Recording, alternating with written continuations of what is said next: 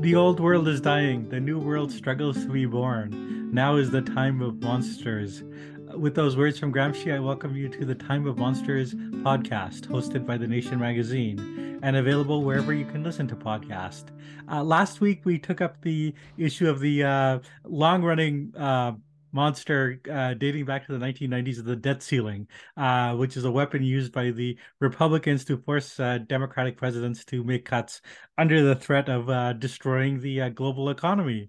And we talked about with Jeff Hauser of the Revolving Door Project about various methods that the Biden administration could actually fight the debt ceiling itself, not just a political fight with the Republican Party, but to delegitimize this instrument, which I think there's a very compelling argument is like unconstitutional, makes no sense, and has to be gotten rid of just for the future governance of the United States.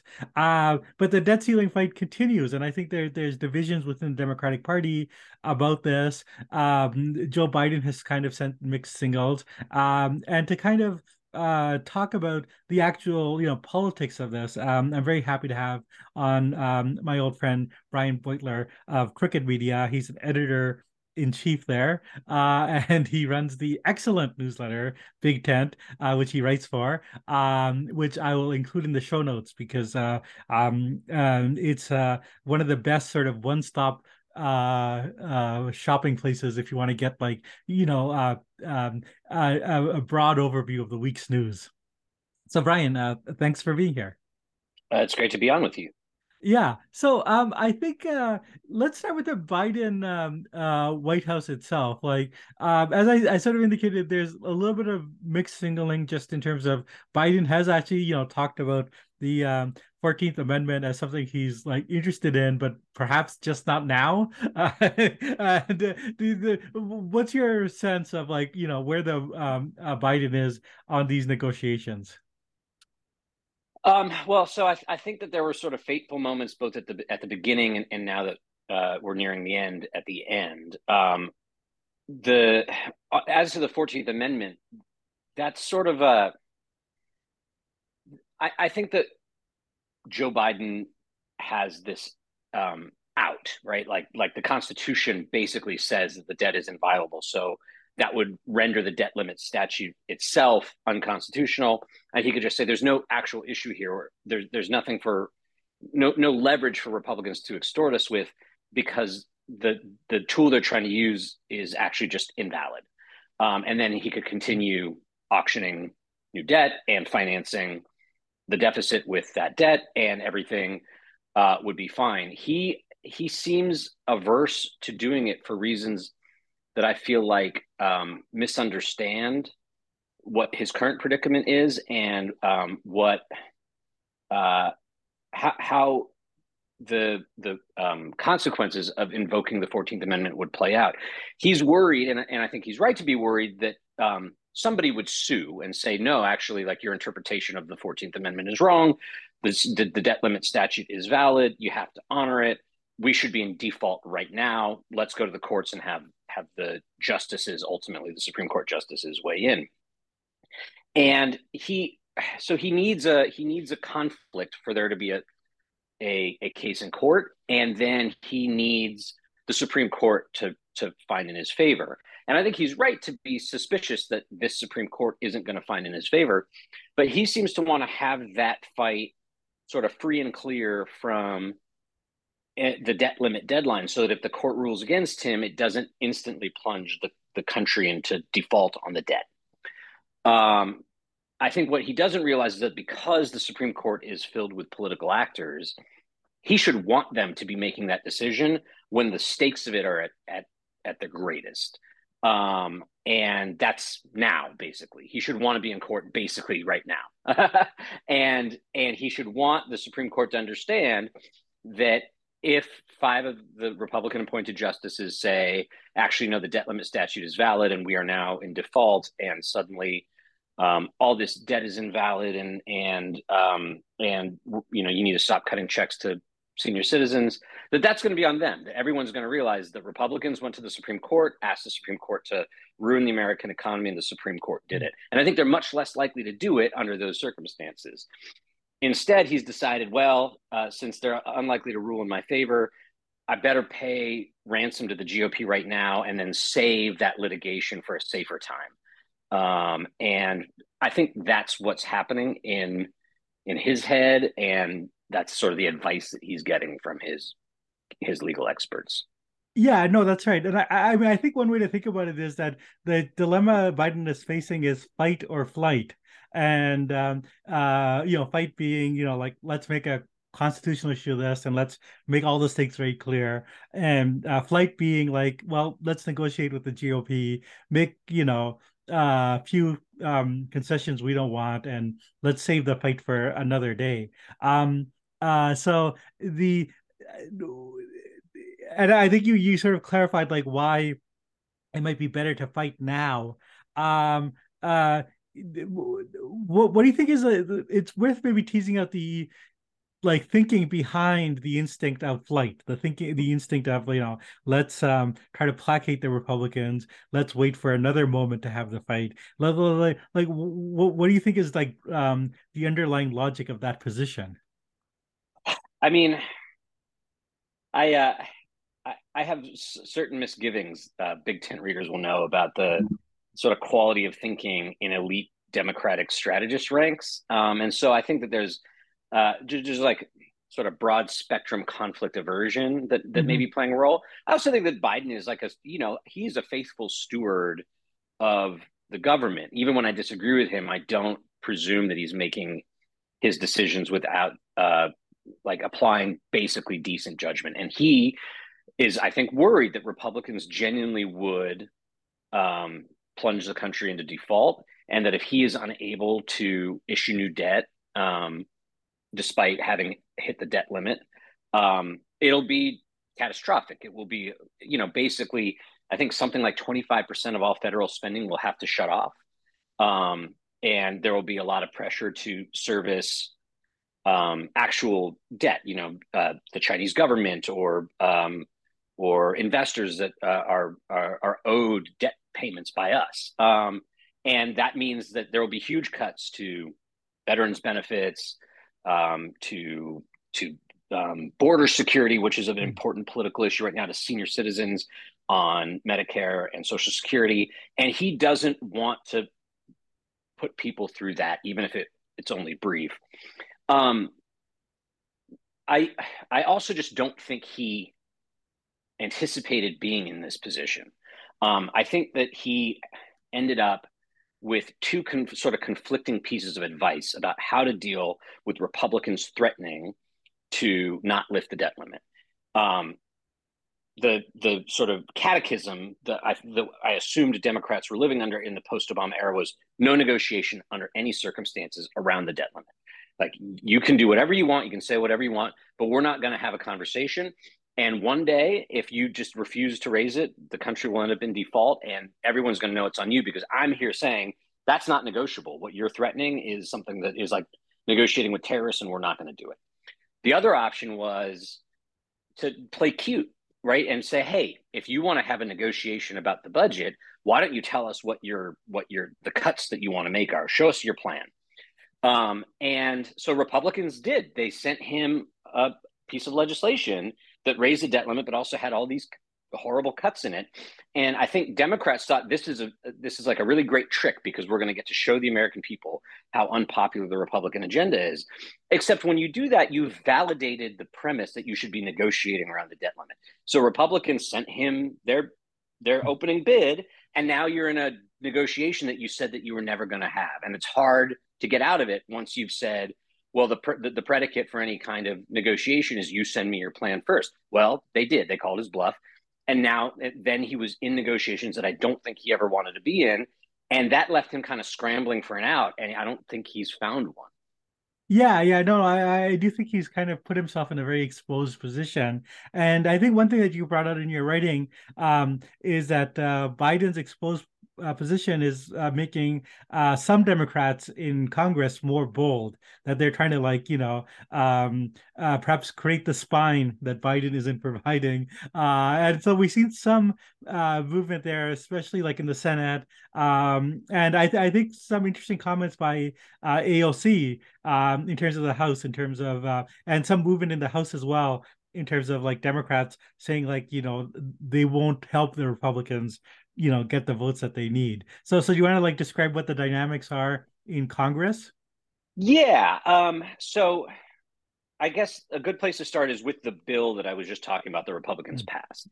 That included an increase in the debt limit. It also included very right wing budget, basically, a bunch of spending cuts to basically everything across the board that isn't military and isn't Social Security. And so that would be very onerous. It's full of unpopular stuff.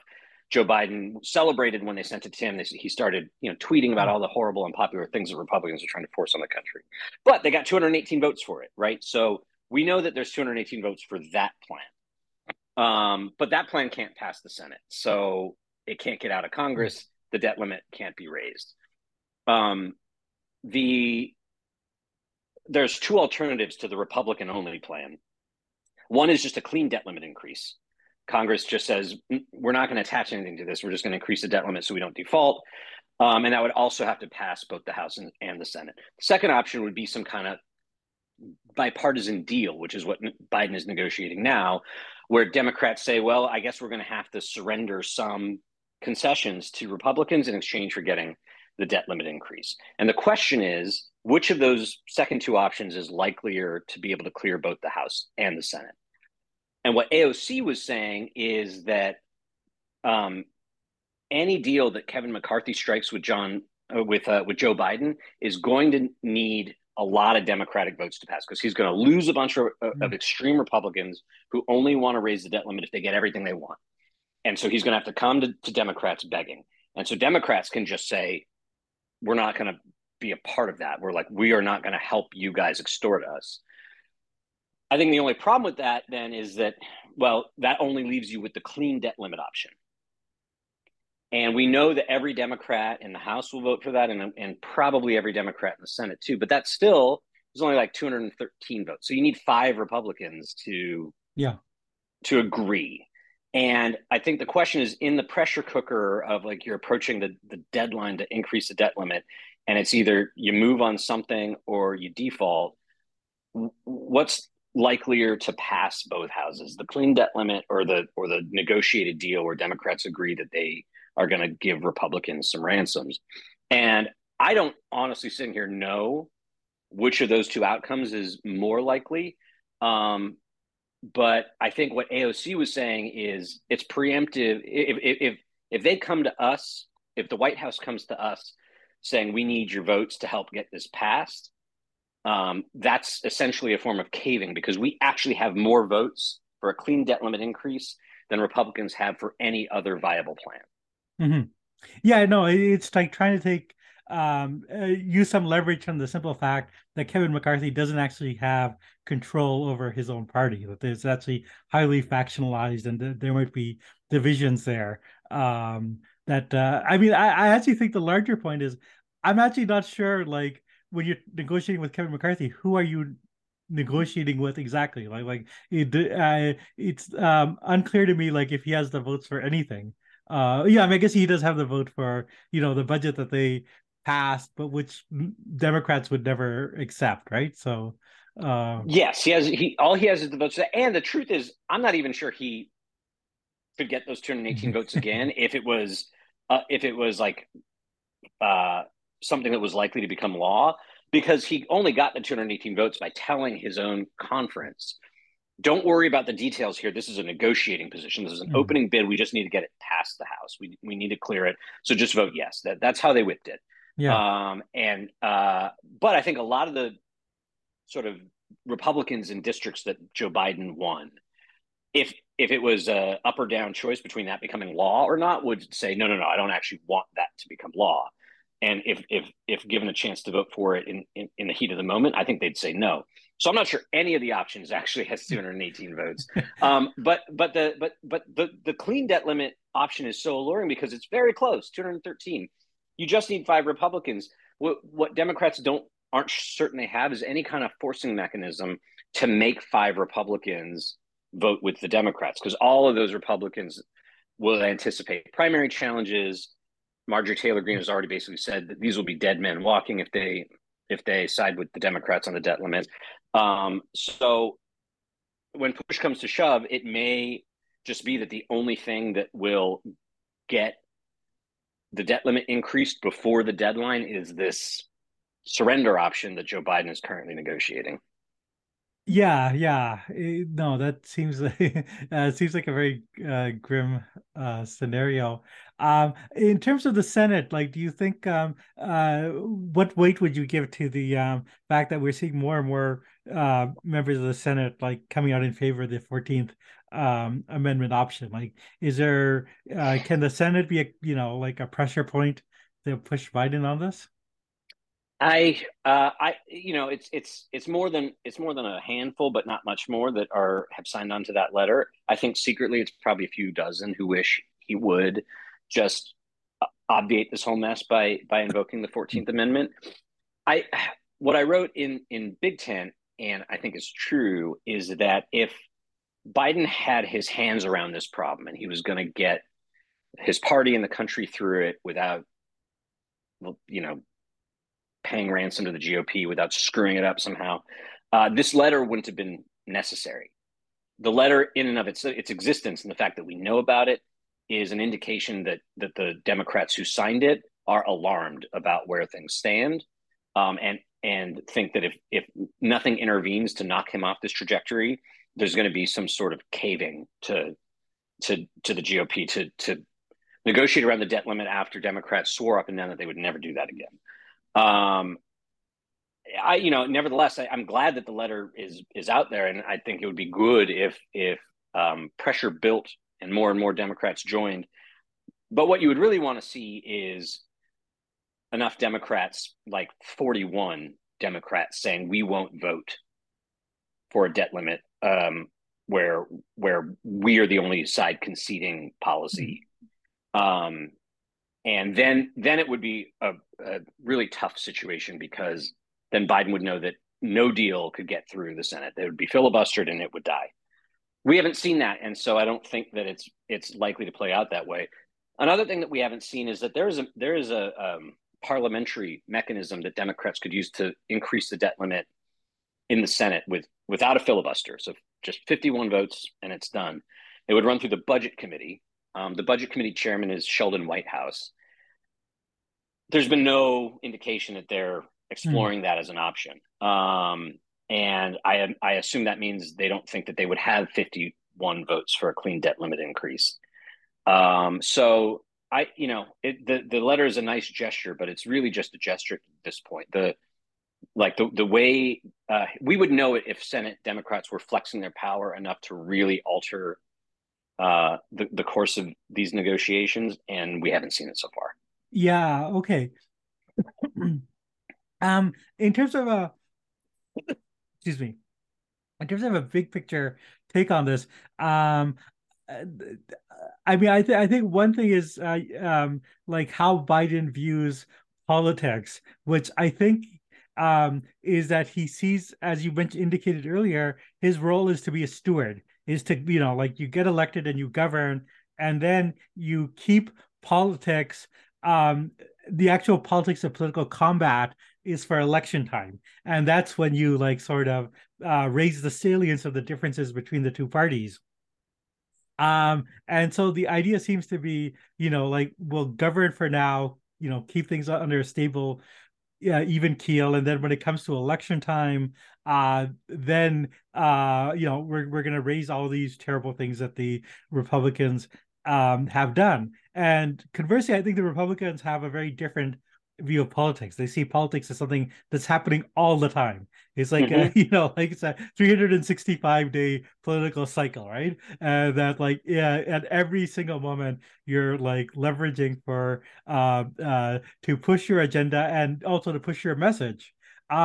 So I mean, any thoughts on that? Because I think that some of the comments you made about, how they're hoping to that some of the stuff that Donald Trump has said, hoping to use them at the election rather than now. Like it seems that's in keeping with this idea, this divided view of politics. That politics is an election time thing.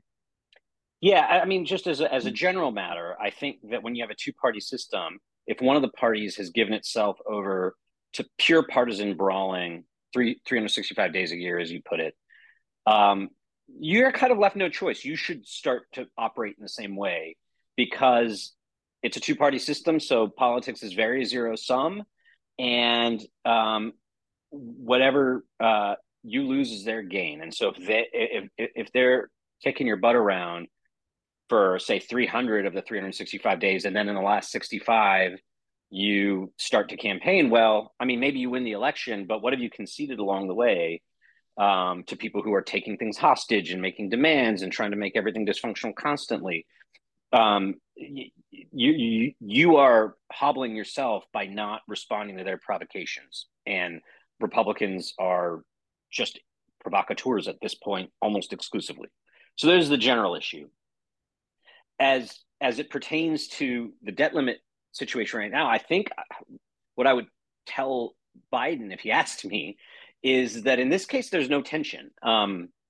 The question of whether Republicans are allowed controlling one half of one branch of government, of the elected branches of government, um, to hold the whole system hostage until they get exactly what they demand, or only what they demand, and no horse trading, no give and take. Like that's an affront to the constitutional system, and defeating it is not just good politics, but it's part of what governing is. It's part of being faithful to your oath, is not letting them warp the constitutional system in that way. And if you're worried about it going to a corrupt Supreme Court, well, then what you're saying is that the Supreme Court is corrupt, and that is also an urgent constitutional emergency that you have a stake in and you have a responsibility to address at some level. And so you should be, if not like eager and happy to have this fight with the Supreme Court, then resolved to, because it's your obligation not to let Republicans with control of the House and 5 Supreme Court justices in their pockets to overturn the will of voters in the 2018, 2020, and 2022 elections. That's crazy, and assuming that just because it's confrontational and partisan to do it that way, that means it's only political and it's not a governing issue, is a very crimped view of governing, particularly in the Trump era, right? In the modern polarized hyper-partisan GOP era.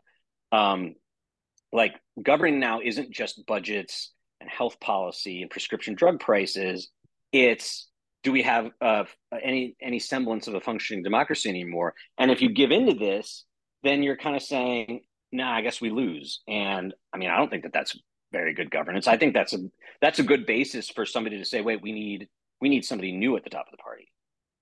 Well, I was actually going to get to that because I think that I mean Biden's is running for re-election, and I think he has a lot of goodwill just based on the fact that I think he achieved, you know, a real substantial legacy just in the first 2 years, and the Democrats overperformed in the midterms, and so like just a couple of months ago, I felt that Biden's position within the party is like unassailable.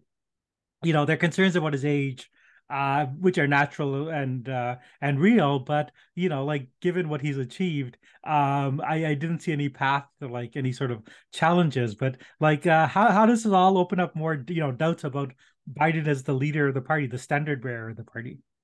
Yeah, I want to distinguish between should and will because it's a little late in the game and Yeah, it's unlikely to actually. and Yeah. yeah, but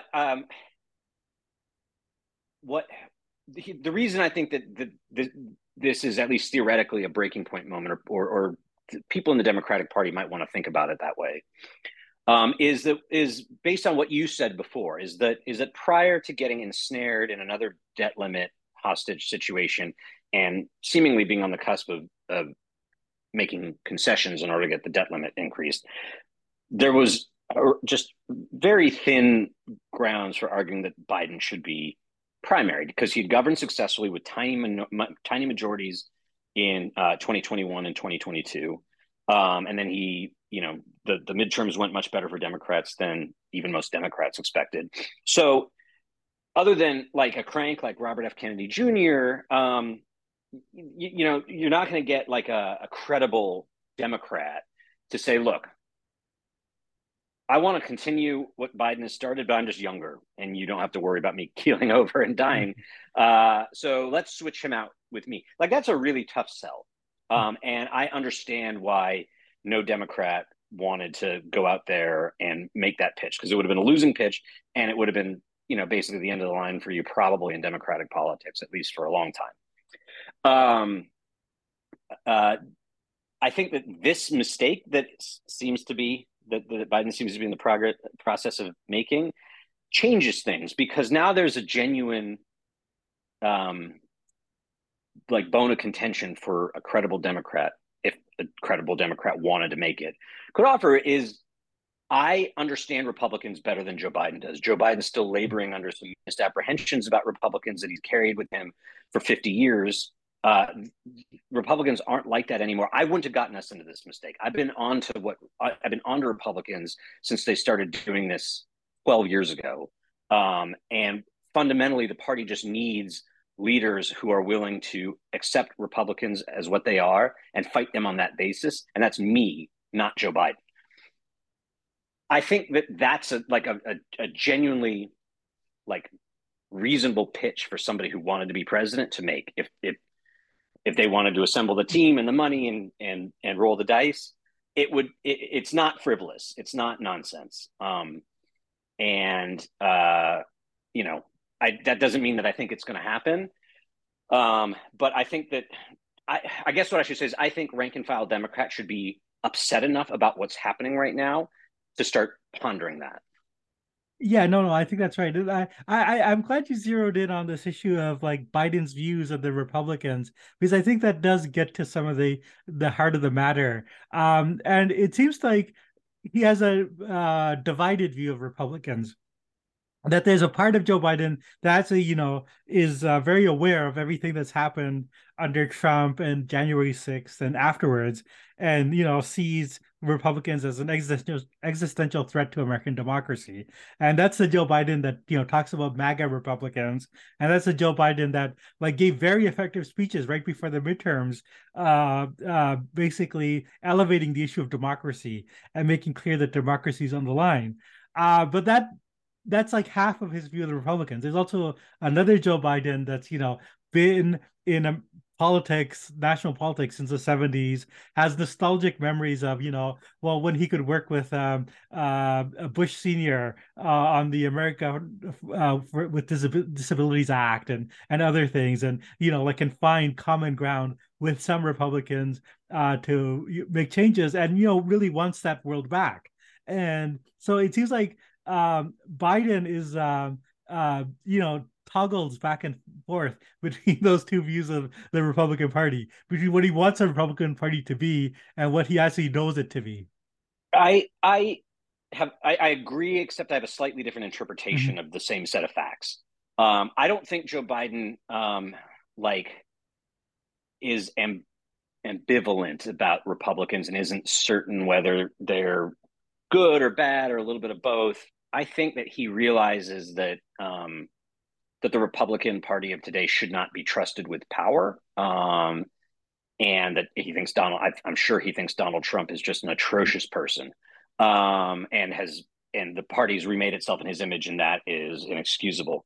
But I think that he and many Democrats believe it is their responsibility in some sense to try to save Republicans from themselves, to pick out the good ones, praise them for not being like full MAGA Republicans, hope that you can kind of get something going with that faction so that the country can see, including, you know, Republican voters can see that the sort of extremist faction that now controls the party is a dead end, and there's just a better way.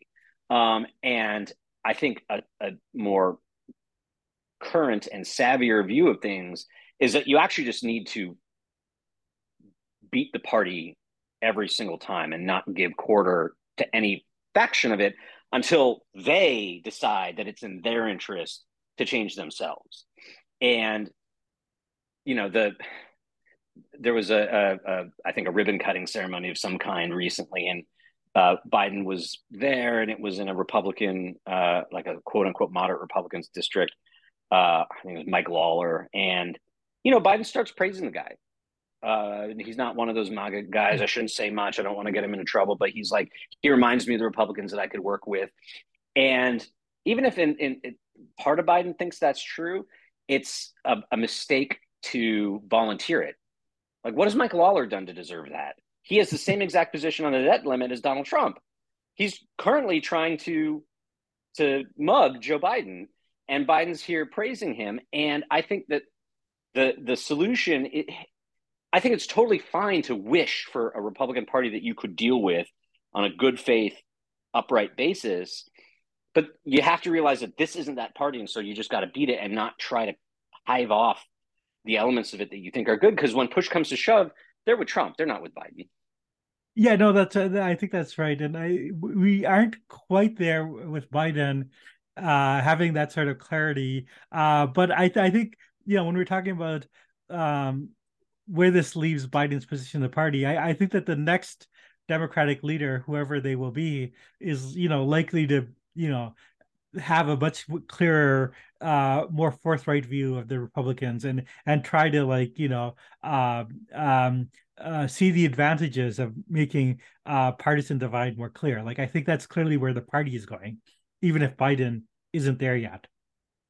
I think that's right. I mean, I think you see it in, you know, it's not really a primary challenge because she became an independent, but Ruben Gallego is running against Kyrsten Sinema for Senate in Arizona. She's one of these dead end filibuster supporters.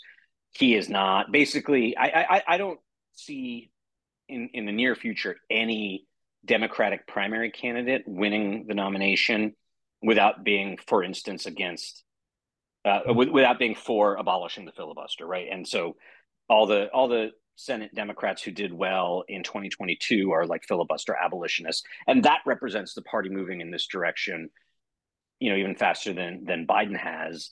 And I think that that's part and parcel of what you're talking about, is that when next time there is a competitive Democratic presidential primary, it won't be like in 2020 when there was mixed opinions about the filibuster and mixed opinions about whether we negotiate with Republicans or whether we should just, you know, try to govern on a partisan basis and say, hey, the water's warm if you want to join.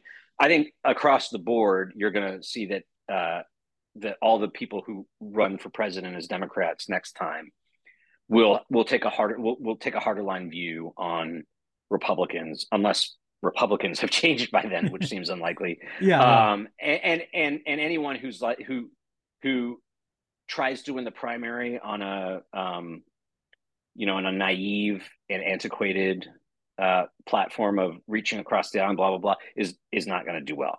That's my expectation. Yeah, no, I think, yeah, I mean, I think these changes might not happen as fast as we want, but I do, like, there's a lot of signs that these are in fact happening, and I think that's actually, you know, I always like to end on a surprisingly optimistic note in these kind of dire situations, and I actually think that is like one sort of positive development that we can kind of conclude our talk with. So again, Brian, thanks for being on. Oh, it was great. Thanks for having me. Spring? Is that you? Warmer temps mean new Allbirds styles. Meet the Super Light Collection, the lightest ever shoes from Allbirds, now in fresh colors. They've designed must-have travel styles for when you need to jet. The lighter-than-air feel and barely-there fit makes these shoes some of the most packable styles ever. That means more comfort and less baggage. Take the Superlight Tree Runner on your next adventure. Its cushy, lightweight foam midsole supports every step, and the extra outsole traction gives you the grip to just go for it. The eucalyptus fiber upper adds next-level breathability to keep you going all day. Plus, the Superlight Tree Runner is comfortable and ready to go right out of the box. So, what can you do in a super light shoe? What can't you do is the better question. And because they're super packable, the real question is, where are you taking them? Experience how Allbirds redefines comfort. Visit allbirds.com and use code SUPER24 for a free pair of socks with a purchase of $48 or more. That's ALLBIRDS.com, code SUPER24.